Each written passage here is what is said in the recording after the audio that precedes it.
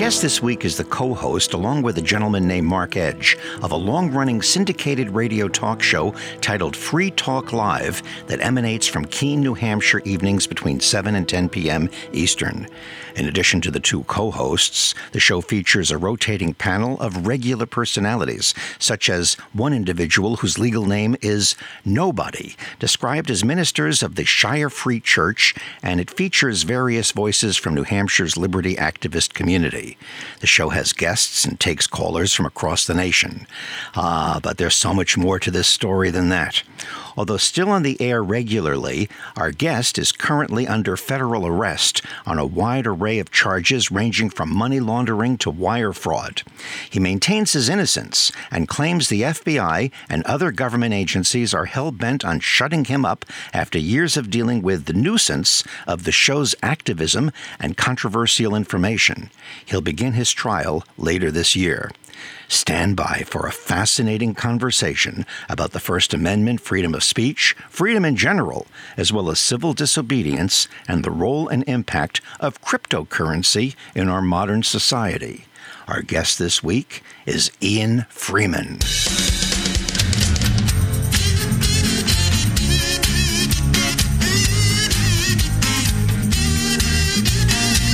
Welcome to the Michael Harrison Interview, the weekly podcast from Podcast One for media freaks, pop culture aficionados, political junkies, and the philosophically curious. Thank you for downloading this program from Podcast One, Apple Podcasts, Spotify, and the Podcast One app, and for following our Tuesday tweets announcing the names of our weekly guests.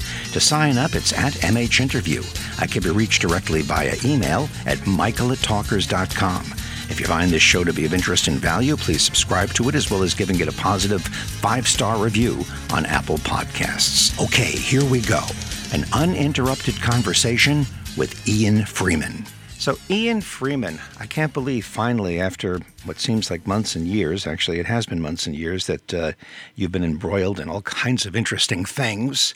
We finally have a chance to sit down and do a long-form conversation and clarify things. I have to admit there are so many aspects to what you do and what you're doing that I don't really understand, like the depths of cryptocurrency or really deep dives into libertarian philosophy. There's so many things, so I'm going to try to conduct this interview in as orderly and organized a way as possible so that everybody listening to it can come away understanding who you are, what your present circumstance is, but also some of the background that led up to it, not to mention some insight into the amazing radio show that you and Mark Edge have been producing and creating and performing for so many years. Does it sound fair? What a pleasure to be here. Thank you. Yes. Okay, so let's start by saying you're in Keene, New Hampshire right now. And before we even get into the whole story about your legal complications, for somebody who has no idea about Free Talk Live, can you give us the Free Talk Live 101, a little background and what the show is all about, how it started, what it stands for, and where it's at now, aside from all the legal problems? We started on a Clear Channel radio station in Sarasota, Florida back in 2002 when Clear Channel was experimenting with their real radio format that had been a huge success in Orlando since the mid-1990s, kind of your typical FM hot talker, blue talker, if you will, and they expanded that format out to a few other markets, including West Palm Beach and Sarasota, which is where I was working at the cluster there. So they flipped one of their what was then a rock station to this FM talk format.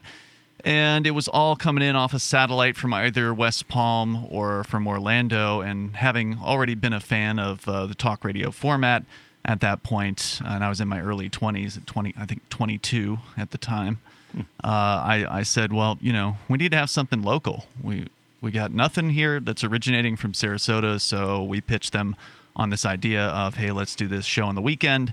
We'll call it Free Talk Live, and it'll be open phones, and let's see how it goes.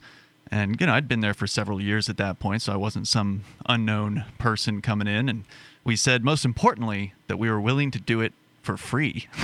So that has a lot of meaning, Free Talk Live. Yes, meaning that we weren't getting paid to do the show. And so that, they didn't have anything to lose, so they put us on the air. And the first night we were there, it was wall-to-wall phone calls. It never stopped, and it was pretty amazing how that got started. When you say we, are you talking about you and Mark? Yeah, he was actually my phone screener for the very first night, but there was a microphone sitting in front of him, so he instantly became a co-host on the show. There were 3 people on the show that very first night. But you were the centerpiece. Correct. Yep. And what was your style? What was your shtick at that point as a talk show host? Had you begun down the path toward libertarianism and a real full definition of the word free that began to unfold in your wake? Yeah, I mean, my style was probably pretty unpolished at that point, but definitely was libertarian. And it was a lot of fun to take as many callers as we did. Honestly, we had more callers as a local talk show on a 4,000-watt rimshot FM talk radio station back then than we do today as a syndicated show, which is kind of sad, but that's the way it's always been. As soon as we got into syndication, the call levels dropped off like a cliff. Curiously. That's very interesting, and we spent a lot of time and energy and focus in trying to understand the nature of calls, and there has been a general lessening of phone calls on talk radio in the past 20 years. A lot of that has to do with the fact that maybe people are not as excited about being on the radio as a caller as they were back when there weren't that many other forms of media for people to express themselves on. Now everybody has their own platform. Everybody's a star on their own Facebook page or their own Twitter account. So it's that could be part of it. Might be, but this was back in 2004 when we finally got syndicated. So I'll try to compress the story. So we started as I think it was a Sunday night show, and within a couple of weeks we came to management or I think maybe they came to us actually and said, can we do weeknights? And so we did weeknights. We replaced what was the show then coming in from Orlando.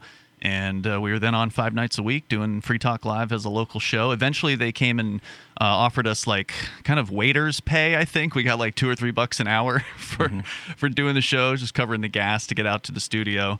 And ultimately, Clear Channel, as they are likely to do, or were likely to do back then, didn't keep the format around for very long. They ended up blowing it up, and they promised us they were going to put us on their AM talker, which they were going to put all this money into, and that never materialized. And so at some point, I was given a severance package after 6 years with Clear Channel, and walked out the door. But they never had us sign any kind of an agreement or anything regarding Free Talk Live. That was really the best thing for us, Michael, was the fact that they left us alone. We were on this station that no one in the building really cared about. The program director was also the program director of the huge oldies station at the time, and he didn't have any time for programming this basically satellite run FM talk station. So he certainly wasn't listening to us. They probably didn't take you that seriously. You know the old Chris Christopherson line from the Janis Joplin song, "Freedom's just another word for nothing left to lose."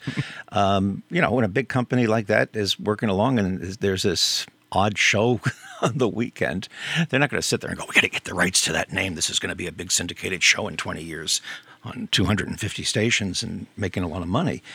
That's how things get started. It doesn't, it falls outside of the focus of some of these big companies. Speaking of big companies, for people listening to this who may not be familiar with the history of modern radio, the Clear Channel that Ian is referring to is Clear Channel, which was the name of iHeart before it was iHeart, right. And also has another meaning that I think has been lost in the sands of time, that a Clear Channel station was a 50,000-watt station in which there was no other station either in America or on one side of the country that was on that same frequency. So it was a Clear Channel, which was very smart of them calling themselves Clear Channel Communications at that time. But I find a lot of people don't remember the name Clear Channel anymore. iHeart's been in business. Really? Well, the years go by. Yeah, true. And, we live in a time of short-term attention span.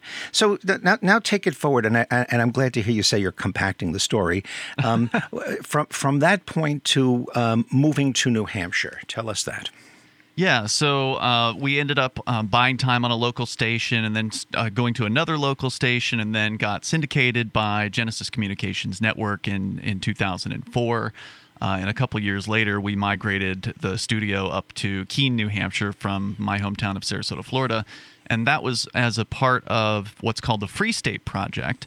And I had been a libertarian activist in Florida, was involved with, various different libertarian campaigns and things like that. The campaign for president in the year 2000 for Harry Brown. And when I heard about the idea of libertarians coming together physically in one geographic area, I thought, wow, this is a no-brainer. I've got to be involved in this because historically, libertarians have never had any kind of political sway. They've never done anything significant in any election, pretty much anywhere, just because there aren't enough of us. And so the idea was very simple, was, hey, let's get together. And so we did. So this thing called the Free State Project was basically a focal point for libertarianism that was taking place in the Keene, New Hampshire area. Have I got that right? No, it's focusing on one state. So New Hampshire was the chosen state. There were actually 10 candidate states, all of which had a population of less than 1.5 million. So that was the main qualifier to be one of the candidate states. And the first 5,000 members of the Free State Project voted on which state they wanted to choose. New Hampshire won that vote overwhelmingly. And so it became the destination in, I think, 2003. And what are called early movers began moving pretty much right away. So we were some of the early movers. The project's goal was to reach 20,000 libertarians who would pledge to make the move to New Hampshire once that 20,000 point was reached. So the idea was kind of, hey, we'll go together if there's enough people who are willing to do this. It took about 15 years for them to actually reach that level. It was, I think, 2016 when the Free State Project finally reached that goal of 20,000 people signed. So we moved a decade prior to it reaching that goal. What about the city elders, the fathers, the establishment of Keene? How'd they feel about you guys being there and all of this libertarian stuff? Well, they are not fans of libertarians because obviously the libertarian philosophy, which is basically the idea of leave me aloneism, or what they call the non-aggression principle, the idea that people should be free to live their lives how they want, so long as they're not harming others. And government doesn't work that way. Government, the state, is ultimately a group of strangers who force their beliefs on others through the threat of violence. And so a bunch of peace activists show up in town and start doing civil disobedience, which I was involved in up here as well. They don't like that because it brings attention to the violence that is sort of inherent in the system. And so obviously they were not fans of us. And that's one of the reasons why I chose Keene. Keene is sort of known as one of the more leftist liberal cities in New Hampshire. It's, of course, way more free than anywhere in California or New York. But compared to the rest of New Hampshire, it's definitely one of the more lefty places. So we figured if we're gonna stir it up with doing controversial activism like civil disobedience, there's no better place than the more kind of big government city in New Hampshire. But a lot of people moved to Manchester and Concord and the bigger cities with actual population and jobs. Keene sort of attracted kind of a outside the system, direct action, in the streets type of activist. It's interesting how libertarianism kind of falls over to the right, but is not the right. It's not the Republican Party. I would imagine you have your differences with them as well. Oh, yeah. I mean, there's, I think, a misperception that libertarianism falls over to the right. I think there's people that come to the idea of liberty from all over the political spectrum. But for most of the last 20 years, they have put forth sort of right-leaning candidates for their presidential tickets. The former governor of New Mexico ran a couple of times. Bob Barr was in 2008. And those, to me, are like facepalm level candidates. I have not been happy with the National Libertarian Party for quite a long time, and I actually publicly resigned from them back in 2008 because I was concerned that they weren't really keeping to the principles of liberty and more pandering to people on the right. So I do think that libertarianism is not necessarily one side or the other. And so, folks, when you hear people say capital L libertarianism versus small l libertarianism, it's very much like saying small d Democrat or Democratic and large D, which means the party. There certainly is, as we know in all big organized things, a difference between the big organization that represents a philosophy and the philosophy itself. True. Give us a little bit of the history of your activism in Keene prior to the big trouble that you're dealing with right now. I know we used to follow your stories, and you would do something that right now is very popular on YouTube. People, video recording. They're challenging the status quo, challenging the police, challenging the rules. You guys were doing that before it was popular. Tell us a little bit of that history. Yeah, I was around when an organization got started here in Keene that ended up going national called Cop Block. And it's kind of doesn't exist anymore, but for many years it was the primary go-to police accountability organization out there that encouraged people to not just record interactions with the police on the streets or wherever, but also to kind of insert themselves into the situation, perhaps by suggesting to someone a particular strategy like, hey, don't talk to the cops. Actually kind of inserting your opinion into a situation. Let's just say if the police had pulled somebody over that you didn't even know, just pulling out a video camera and becoming part of that. So kind of a different approach than the Cop Watch organization that had existed prior to that. And so inevitably, if you encounter enough police and you record video of enough of them, they're going to take an interest in you. And so you're going to have some conflict with them. And ultimately, that was only one aspect of what some of us did here. A lot of us actually did straight up civil disobedience and publicly announced in advance that we would be violating various different victimless crime laws, such as public drinking or smoking or possessing cannabis, things like that. And those always inevitably led to some pretty ridiculous footage as far as, the police responses and so on. Of course, we'd also continue recording video of the court trials. So we would have video from, start to finish of whenever the activism actually occurred, all the way to whatever conviction might have happened, even right on down to dropping the person off at jail and picking them up later on. We had so much great footage. We actually made a documentary film about it called Derek J's Victimless Crime Spree. Didn't you once get in trouble for putting coins in people's meters before their car was parked illegally or something like that? Yeah, that one actually blew up. It was probably the biggest story. I mean, we've gotten a lot of press over the years for some of the activism here in Keene, but that one has to be the biggest of all of them. It was called Robin Hooding. And the idea was if somebody's meter was expired, we'd drop a nickel into it to prevent them from getting a ticket.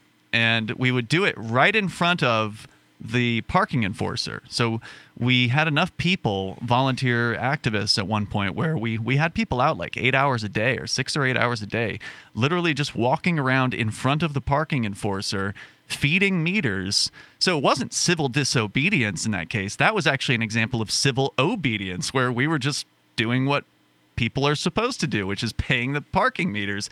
And of course, that basically meant that the parking enforcers couldn't write any tickets. And they got very upset about that, because that's really what it's all about. It's not about, keeping people from, it's not about freeing up parking spaces as much as it is about ticketing the people who are in those spaces to collect revenue. That's ultimately what those systems are really for. And so we showed that to be crystal clear when we dropped their revenue from, $50,000 a year to $20,000 or something like that. It's just a small town, right? So it's not a huge amount, but we did have a huge impact on them. And so they cooked up a civil case against us. So this wasn't a criminal charge. They cooked up a civil case, and they brought it against us. We didn't hire, but we had an attorney pro bono who, John Meyer out of Manchester, he's like one of the top free speech attorneys here, and he just cleaned the city's clocks. We won that case at the New Hampshire Supreme Court ultimately, and we won it at the lower court, and then they appealed, and then we won it again at the Supreme Court. They were accusing us of threatening and harassing their officers, which of course was completely untrue, because we had a ton of video that proved that wasn't the case. So, and wow. Ultimately, it was a free speech case, because you have the right to tell a government employee, including the parking enforcer, how you feel about them. And it's actually turned out to be part of their job description that they have to be willing to endure what the people think about them on the street. So they ultimately had no case. Fascinating. Now, as the years are going by and you're doing this, it basically came across as you guys were pranksters with a legal mission. That you weren't. Nobody I know in the radio industry took you as serious criminals or troublemakers. If anything, it provided fodder for an interesting radio show. That it was almost like a reality show. You talked about issues, you take calls, but there was always this backdrop of your adventures in Keene. Am I correct? I mean, it was part of like the shtick. Yeah, it's interesting that you describe it that way, because that's how I've described Free Talk Live, as kind of a reality show, in that we're not just talking about our opinions on the news. In many cases, we are the news makers. We're getting out there and we actually put our beliefs into action. And sometimes that, of course, has some pretty undesirable consequences, but it certainly does make for interesting discussion that is not happening anywhere else. Well, how did you build this business? Now you were doing this, a far cry from working for Clear Channel or iHeart or any of the big companies. You were doing this through a smaller, independent platform. You mentioned Genesis Communications Network. Mm-hmm. It's the opposite end of the spectrum within the legitimate broadcasting business than a Clear Channel or an iHeart or Cumulus or Odyssey and all those big guns. And yet you continue to grow, and you built a real, serious business. One of the best. Thanks. Maintaining well, we've always been impressed with the job that you and Mark have done from an industry standpoint. We're a trade publication, so we're certainly interested in programming and all the issues. Obviously, free speech is the bulwark of our mission. But we approach things from the broadcasting industry, not from the perspective of a political movement or a political party. And I've been doing this for years, and I'm supportive of many different divergent points of view that are being professed out there by different people, all of whom, I stand behind. You know what I do. Yeah. And I've always been supportive of you guys from that perspective. But just to share a few minutes of how did you turn this into a business within the establishment industry when you're so un-establishment? It's an excellent question, and it really boils down to persistence and a lot of phone calls. I started early on when we got syndicated. I said, I'm not going to rely on the network to do the work of getting affiliates for Free Talk Live. That is something that I'm going to do. And the rest of their shows, for the most part, don't do any affiliate relations. They just rely on the network affiliate relations boiler room to make the calls and, smile and dial. And so I went through Radio Locator, which is a handy little website that lists radio stations and details about them. And I went state by state through all the talk radio stations, and I made a custom database with every single talk station that I could find, put their, phone number in there and the, wattage and whatever details I could about them into the database, and then started calling around and learning who the program directors were, and just went through the process of pitching the show to them. And, the process of sales takes time. So many of them took years to get on board, of creating rapport with those program directors and introducing them to Free Talk Live, getting them ultimately to sample the show and finding out what they thought about it. And if they liked it, then following up until finally something happened. And that's one of the nice things about having a weekend show, because we were ultimately 6 days a week when we started in syndication.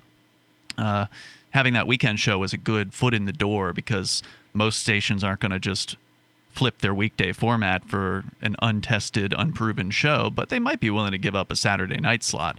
So that's kind of how we did it. Mm-hmm.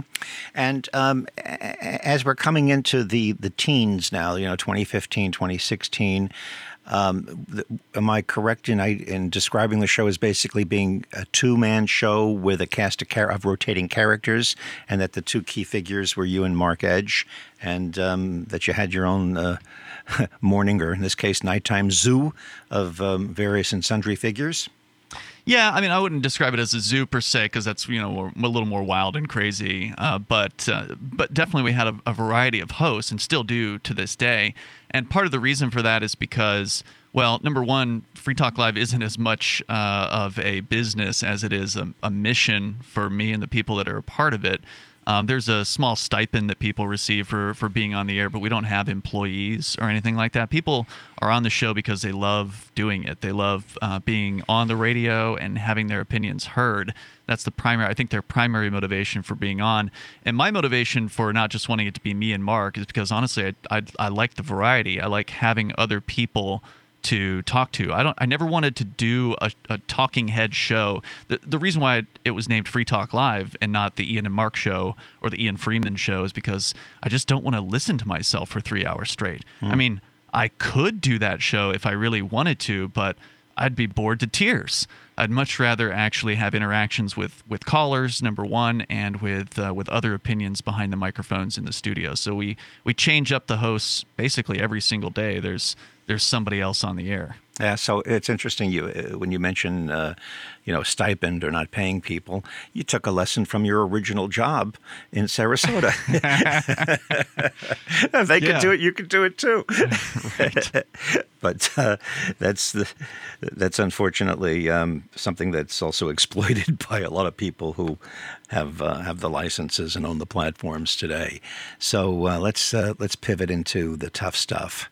How did you wind up now being in so much trouble with the FBI and with the federal government? And tell your story. I do not come as a prosecutor nor a defender.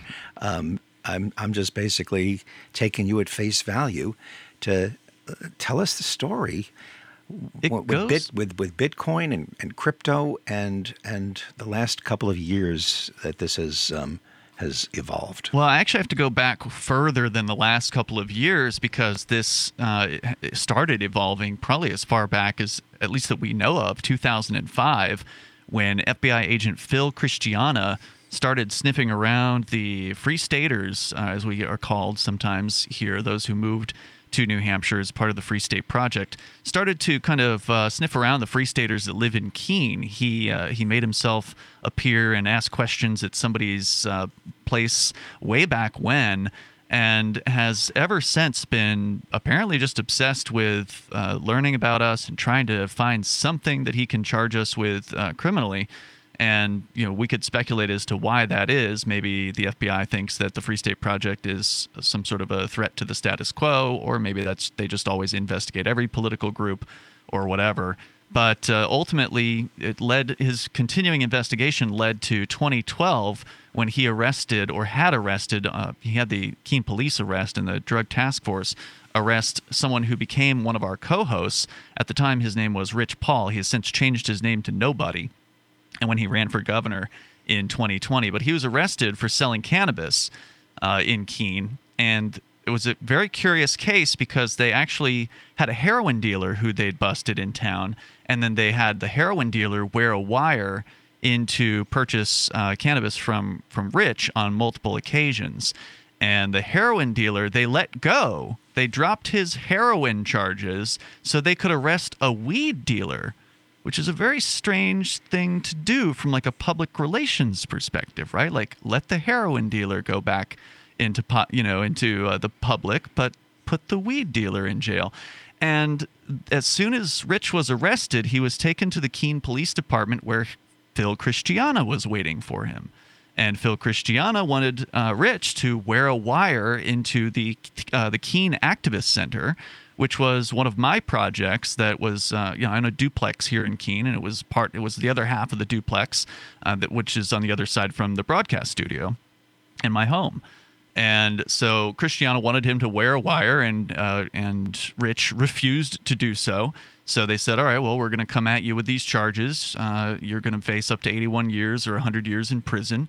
And are you sure you don't want to wear this wire? And he said he's not going to do it. And so they prosecuted him. He ended up going to jail, thankfully, for just 1 year of his life in that particular case. But again, it was Phil Christiana. And so fast forward here to this most recent incident where at 6 in the morning, actually almost a year ago, it was March 16th of 2021, at 6 in the morning, the FBI did a coordinated raid on multiple different locations, including my studio and home, Rich, a.k.a. Nobody's house, which is right next. He was living right next door, and another co-host of ours, Aria DeMezzo, as well as a few other folks. They raided us all simultaneously and brought us all up on a bunch of ridiculous victimless crime charges relating to Bitcoin.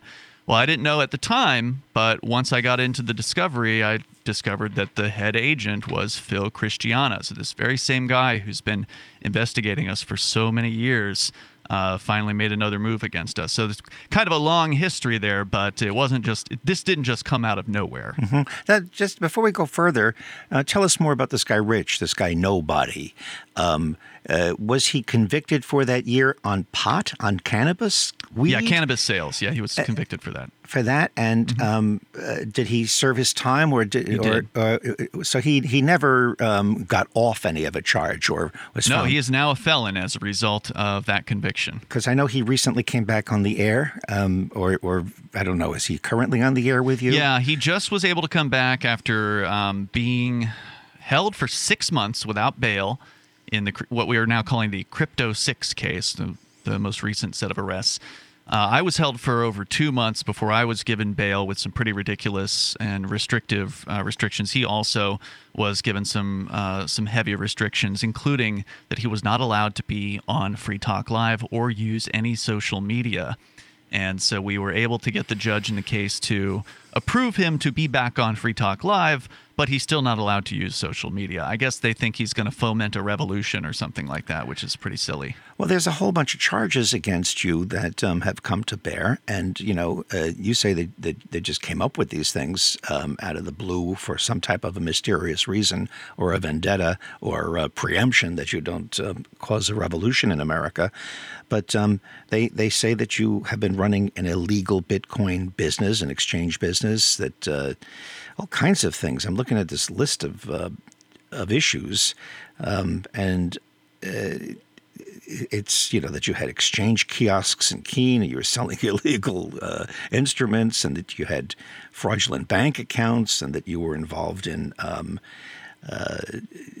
church activity to kind of camouflage the real enterprise that you were in. Where'd they come up with all of this? Is there any truth to this? Is this just totally pulled out of thin air? What's the deal?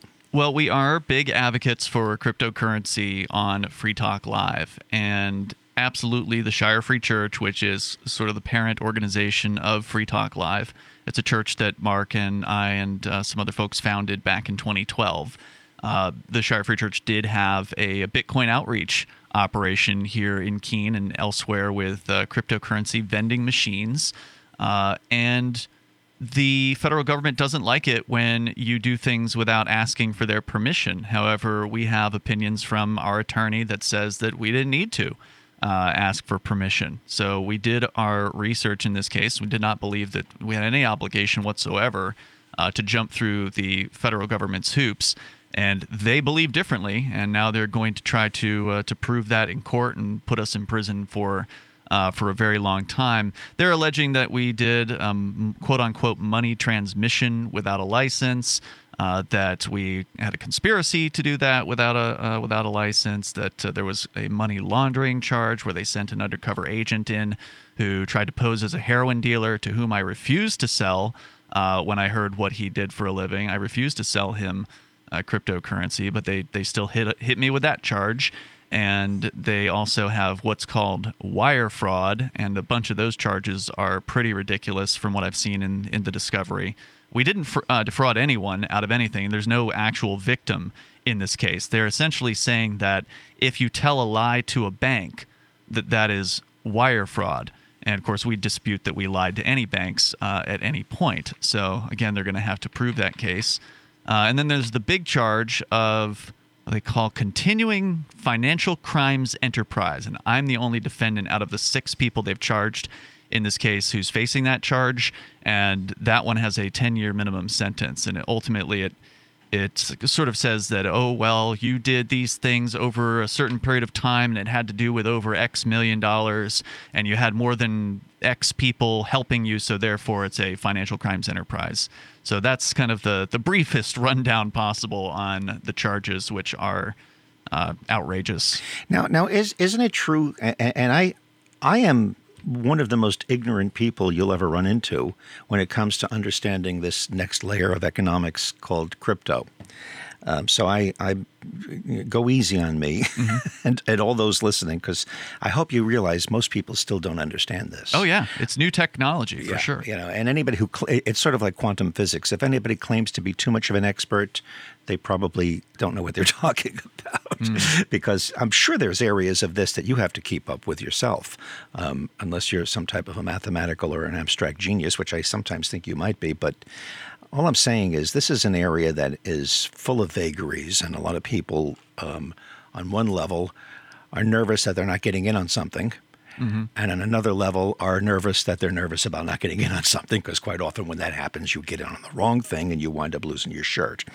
So there's that going on. The other thing is that I've been told by experts in scamming and all of that stuff that's going on in our society, enhanced by the digital era, that crypto is a great way to anonymously have financial transactions for scam projects and scam activities, because it is anonymous. Does that tie into any of this, whereby you have been connected to scams and you mentioned you wouldn't sell to a heroin dealer, but have you, just by the nature of dealing with people involved in crypto, been involved with criminals that maybe you didn't know about, or that you didn't do your due diligence to find out what it was all about? Yeah, we did as much due diligence as we could, but ultimately some of the scam artists out there are very persuasive and they can fool people, and we don't know when they do that. So I'll give you an example. One of the most popular ones is what's called a romance scam, where the scammer will contact someone on various different either social media or maybe like a dating website, and they will purport to be maybe someone who's in the military or on an oil rig or whatever the story is, and they need help. And so they fall in love with this person. They give attention to someone on the internet who's very lonely. A lot of times they are elderly.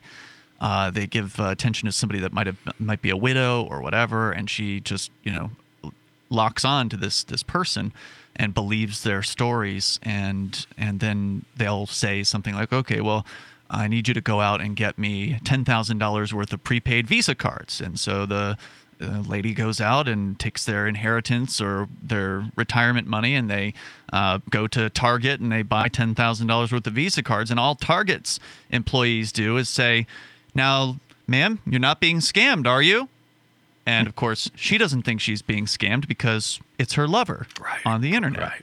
And so she goes ahead and buys the $10,000 worth of cards, gives the scam artist the card details, and then he takes those and sells them on the internet and makes money. And so they will do the same thing, of course, with Bitcoin, and that's where some of me and my friends came into play, because we were selling Bitcoin through these vending machines and also online through websites like localbitcoins.com. And so in many cases, it wouldn't matter if we asked all the questions we could ask, far more questions than they would have gotten at Target, by the way. And they didn't charge the Target manager or the Target cashier with the same things that they're charging us with.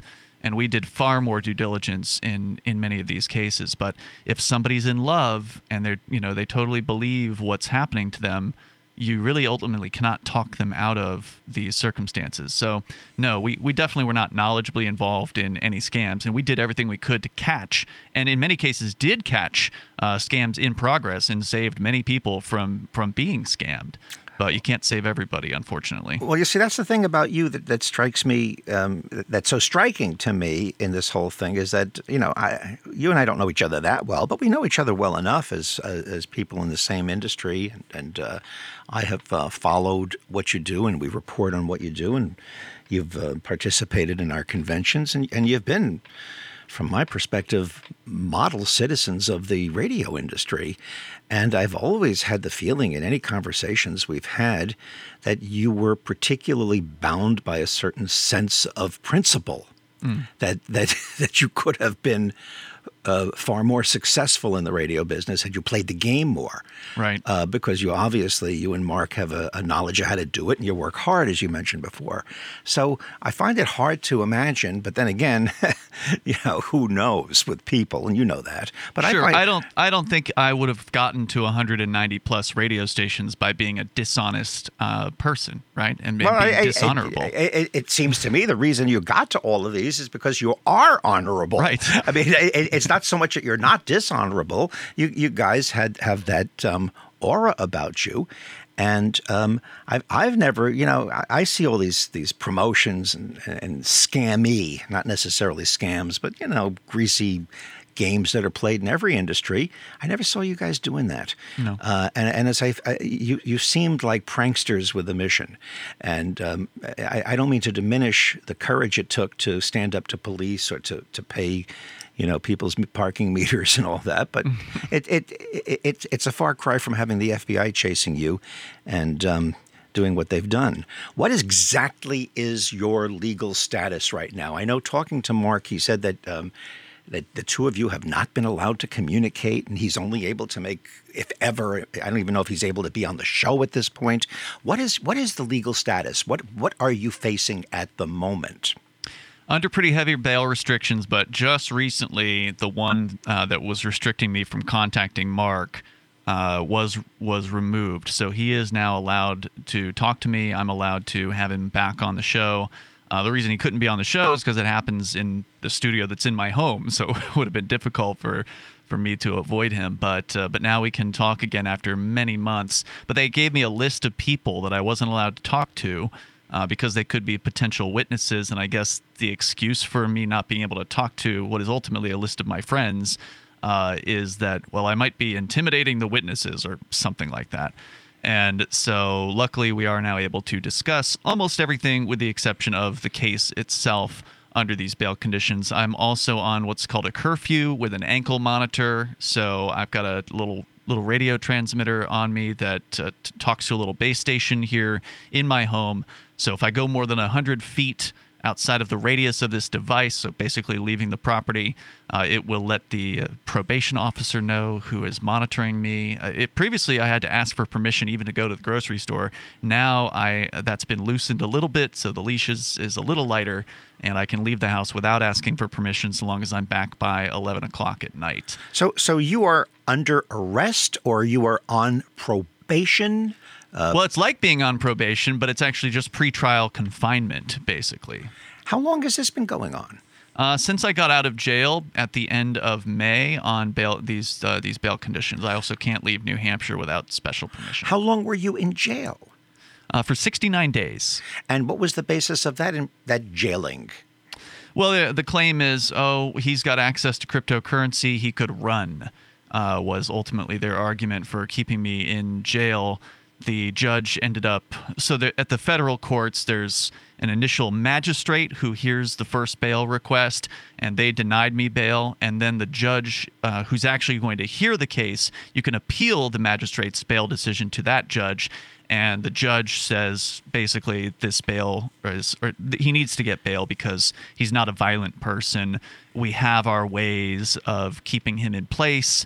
And so he let me out after 69 days. And it took 6 months to get my friend Nobody out.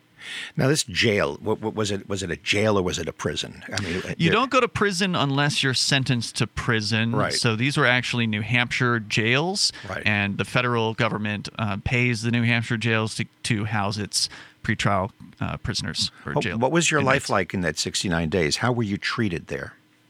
It was pretty similar to the last time I went to jail. I went to jail for 58 days for civil disobedience about a decade ago when, during the Derek J's victimless crime spree days, I was arrested several times for various different victimless things, and I spent 58 days back then in Cheshire County. The one that I went to in this case was Merrimack County, I believe, up by the Concord region, so it was a bit of a hike, but at least in New Hampshire, the jails aren't run by psychopaths like in some places. The guards tend to be, although I've heard bad things about the Manchester jail, so I can't speak to that one. I've never been there. But the ones I've been in, the guards were pretty decent. So, it wasn't terrible. Were you able to broadcast on your show when you were in jail? Not very easily, although we actually have a few affiliates in New Hampshire, so it was kind of fun to be able to listen to the show on the radio. Normally, I don't get that privilege to actually hear one of our broadcasts of Free Talk Live. There were on the nights that the baseball games weren't on, of course. Our show was there, but every now and then I was out at the time that the show was on because I was on a 1 hour per day out. So I was actually fairly locked down because I'm medically exempt from wearing a mask, and so they had this mask mandate in the jail, which I did not, comply with, and so they kept me on lockdown, 23-hour-a-day lockdown for the entire time that I was there. So a lot of people wouldn't be able to handle that situation, but it just gave me time to read a lot of books. You seem so level-headed and so even-keeled. I find that fascinating. Are you frightened? No, maybe I'm just institutionalized. Is a part of you, if I may ask, getting off on this? No, not at all. I mean, it's never fun to have your loved ones separated from you. I've got a very lovely lady, a girlfriend, Bonnie, who was at home, and it's never easy on people who care about you to go into jail. As familiar as I might be with those circumstances, people on the outside are not. And so I don't wish that on anyone. But at the same time, people that are close to me, they understand that activism like we do here does have potential consequences. And so it just kind of comes with the territory to some extent. You have to understand that if you are, and we are peaceful, I want to make clear, the activists here are very, very peaceful. I know the FBI wants to find people who are violent, and they've never found that amongst our group, but we're very, very peaceful. But that still doesn't mean they won't target you, and they won't come up with reasons to go after you. Well, do you see your activity within the Bitcoin business to be an extension of activism, or do you see their coming after you and prosecuting you for the Bitcoin business as their way of punishing you for the activism? Both of those things. I think that spreading cryptocurrency and helping people understand those ideas is absolutely activism. For me, it is a mission of peace, actually. And if you'll allow me, I'll explain why that is. Yes, please. So the Shire Free Church is a peace church. That is our mission, is to foster peace. And so when I discovered what cryptocurrency was really all about, I just said, wow, this really dovetails perfectly with our mission. And so to take you back to how we ended up getting into crypto, it's kind of an interesting story. Our advertiser at the time was a man named Roger Ver, and this was in the 2011-2012 range, so a couple of years into when Bitcoin came out in 2009. We had someone call into the show and told us about this thing called Bitcoin. And of course, we were skeptical at the time. We were kind of big gold and silver guys. We liked the idea of alternative currencies because the dollar and these fiat currencies, as they are called, are absolutely tools for evil and violence and destruction. But they told us about Bitcoin, and we were skeptical. But there was one of our listeners out there, Roger, who was also a current advertiser with us, really caught the vision of what this meant. And he saw it as a tool to kind of undermine the financial status quo and to return the power of money into the hands of the individual. The power of this, that is the real power of cryptocurrency like Bitcoin, to take money out of the hands of big banks and big governments of the world and actually have the individual have control over their finances for the first time in generations. And so he went and he spent, I don't know how much of his money, but quite a bit, at the time when Bitcoin was probably less than $1 a piece. And as we're doing this recording today, Bitcoin is currently, I think, $42,000 a piece. So as you might imagine, he's done very, very well with that. And he came to us and he said, all right, guys, well, I want to keep advertising with you, but I want you to take at least some of my advertising dollars in Bitcoin.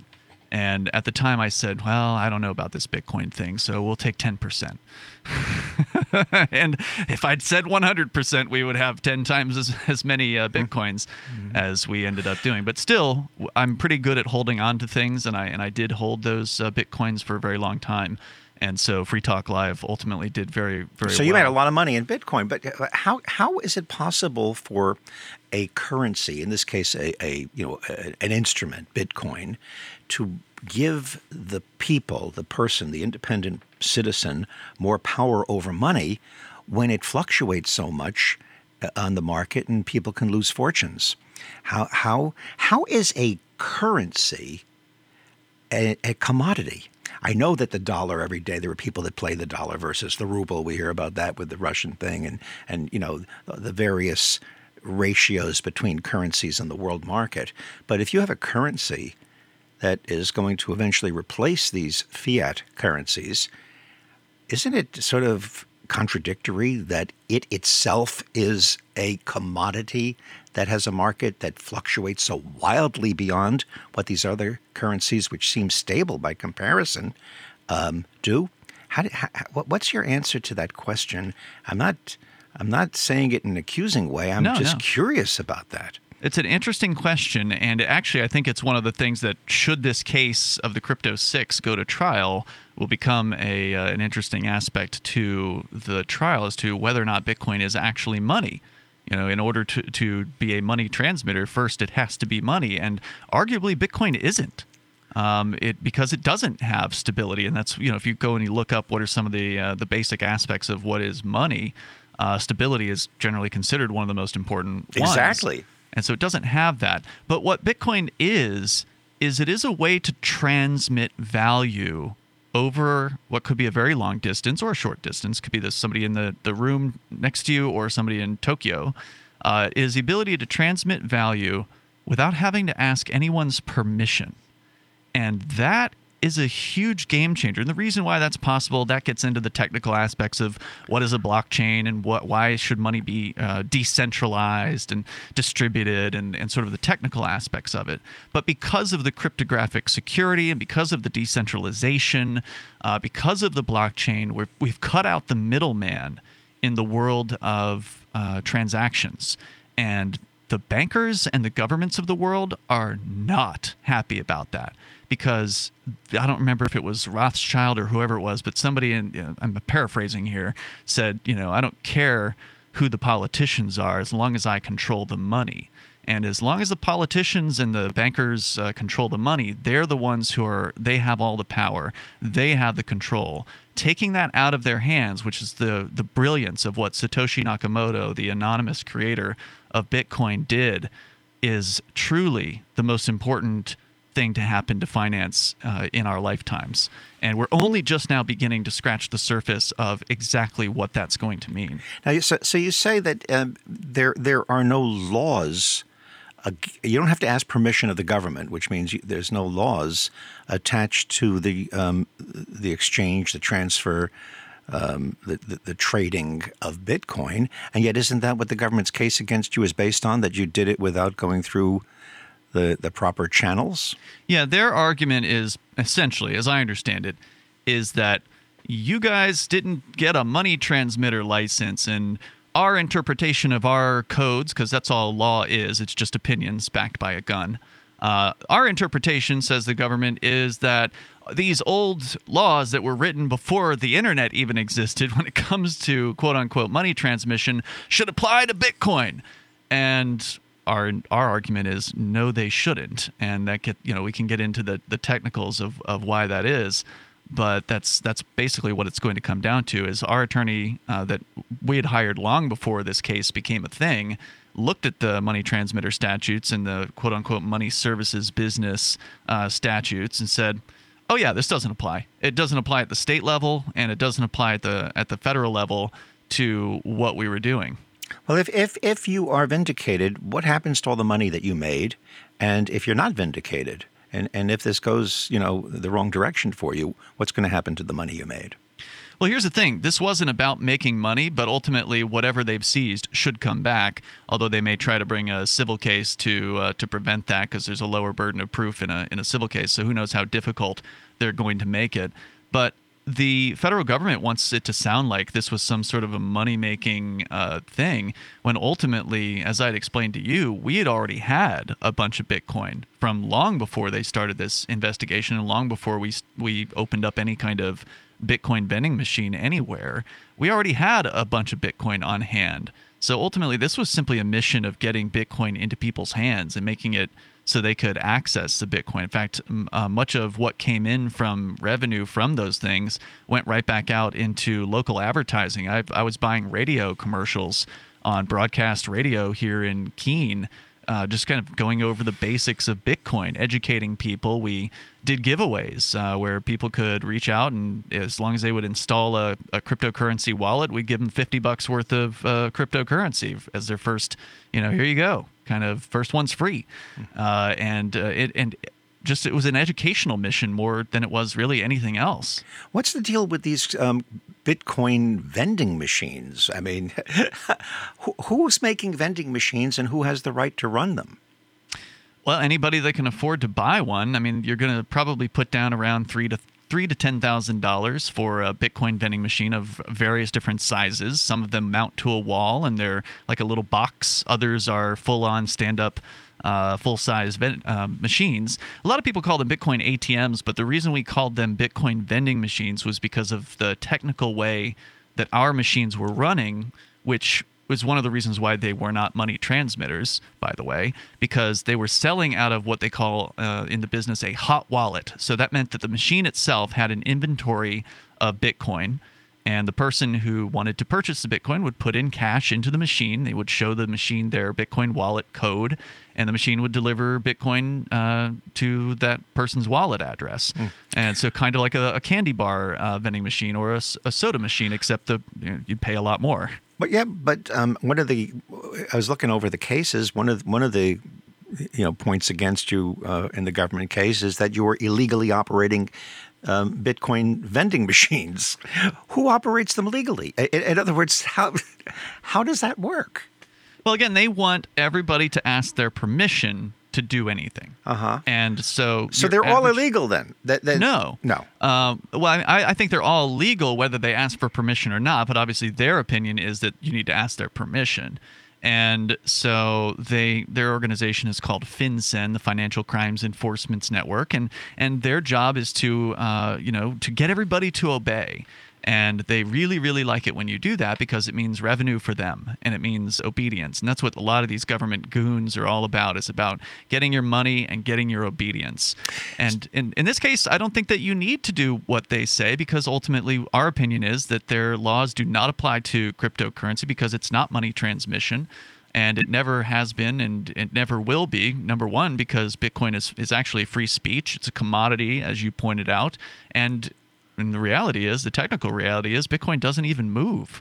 It's all on the same, and that gets really into the engineering parts of Bitcoin. But when Bitcoin appears to go from one wallet to another, it's actually not even moving on the ledger, the public ledger that it's on, which is the blockchain. So they really have nothing, in my opinion, as far as their case is concerned. But it's in their interest to interpret the statutes as widely as possible, and then bring criminal charges against people. And the way they normally do it is they stack as many charges as they can. They intimidate the defendant into taking a plea deal. And that's one of the interesting things about this case, Michael, is in all the other times they've brought charges against people, they've all taken a plea deal. So I don't think anyone's ever taken this to trial. So what is the status of the trial now? How long is this going to go on before you finally go to trial and resolve it one way or the other? It's currently looking like November. So, it's not like on television shows where they go to trial after the next commercial break? No. And we also did waive the speedy trial right because of just the incredible amount of discovery in this case. They spent 5 years investigating this. And that's kind of one of the other interesting aspects of this is the federal government's narrative of this is, because of their actions, they were encouraging fraud, and all these fraudsters were taking advantage of their services, and then look at all these old ladies who are victims of Well, if we were really this big problem, why didn't they bring the charges after the first year or two? They were investigating us for 5 years. The charges, the wire fraud charges, so-called, go back as far as 2017. So why didn't they go ahead and just arrest us all in 2017? And in my opinion, the reason they didn't do that was because they wanted to wait until they could hit me with the financial crimes, continuing financial crimes enterprise charge, which requires at least a 3-year of this and that and at least this many people to be involved. So they wanted to bring as many charges as they could, not just one. So if this was really about like saving people from fraud, they should have arrested us 4 years ago, but they didn't. Have you made such an impact as a libertarian activist in the media, locally and across the country, that the FBI would go to this amount of trouble to pin all this stuff on you? Are you really that dangerous in their eyes? I don't know. I don't think I tend to not think of Free Talk Live as a particularly big show. Yeah, we have 190 stations, but not a whole lot of them run us live, and they're not humongous flamethrowers for the most part. We're still a relatively small show, but I think the Free State Project has definitely captured the attention of the FBI. That's why they've been investigating Free Staters here since as far back as 2005. So they're definitely paying attention to us. So are you optimistic? I asked you earlier if you're scared. What type of advice are you getting from the lawyers that you talk to? Do they feel there's a good chance that you'll be vindicated, or are you in a whole bunch of trouble because these guys are out to get you and they have enormous resources? Well, they certainly have enormous resources, and there's no skin off their back if they end up losing this case. They don't get punished or have to pay any kind of fees for that. We're the ones who have to spend money on attorneys, and it is what it is, and they're going to do the worst that they can do. They may still bring more charges. My attorney tells me they may be cooking up some more charges. I just had a couple of old friends and co-hosts who haven't been on in years because they moved out of the area 5 years ago. They got subpoenaed to a grand jury recently that's coming up within the next 2 months. So it looks like they're still working to find some other things to charge me or others with. So they may not yet be done with their stacking the charges portion of this. But in my opinion, having looked at the discovery at this point in the case, I think they have a very weak case. That's just my opinion about it, and my attorney is very good. He's very experienced. His name is Mark Sisti here in New Hampshire, and I think he's great. There's been so little about this in the news in terms of covering this fascinating story. Yeah. Are newspapers and radio stations and television reporters afraid to cover this story? Or have you just been laying low with it? No, I mean, your typical attorney doesn't want anyone to talk to the media, but I've got a habit of doing that. So I have taken on pretty much any kind of interviews because I do want people to be aware of the case. I do want publicity for it. We don't need help with the attorneys, but what we do need help with is getting the word out about the Crypto 6. And so we did have some good coverage last year. There was a great feature piece in New York Magazine. There was another one in The Verge. Those guys did some pretty in-depth interviews. They came up here to Keene and, photographers and everything. So there have been a few things, but yeah, nothing really big. But oh well, we're going to do the best we can. And you're not breaking any kind of gag order or problem or, law or rule by talking to me and having this out there. In other words, speaking so freely as you are. Are you in any way in contempt of court or in contempt of something? No, I'm not allowed to, as I understand it, with my co-defendants. First of all, I can't talk to my co-defendants without special permission, so I do have special permission to be on the show with Nobody and with Aria, and I'm not allowed to talk to a certain series of witnesses, but or potential witnesses. But ultimately, I think the thing they don't want me to really discuss with those folks is the case itself. And I can still talk about the allegations the state has made, right? Because that's public. Mm-hmm. That's they probably don't want me talking about the details of the discovery because that's generally considered confidential. Mm-hmm. So that I don't get into. But the allegations they've made that are in the indictment, I can comment on those. All right, as we wrap this up, is there? I very seldom ask this question, but because as I said at the beginning, I don't know or understand so much of the background and details about this personally that I'm humbled by that.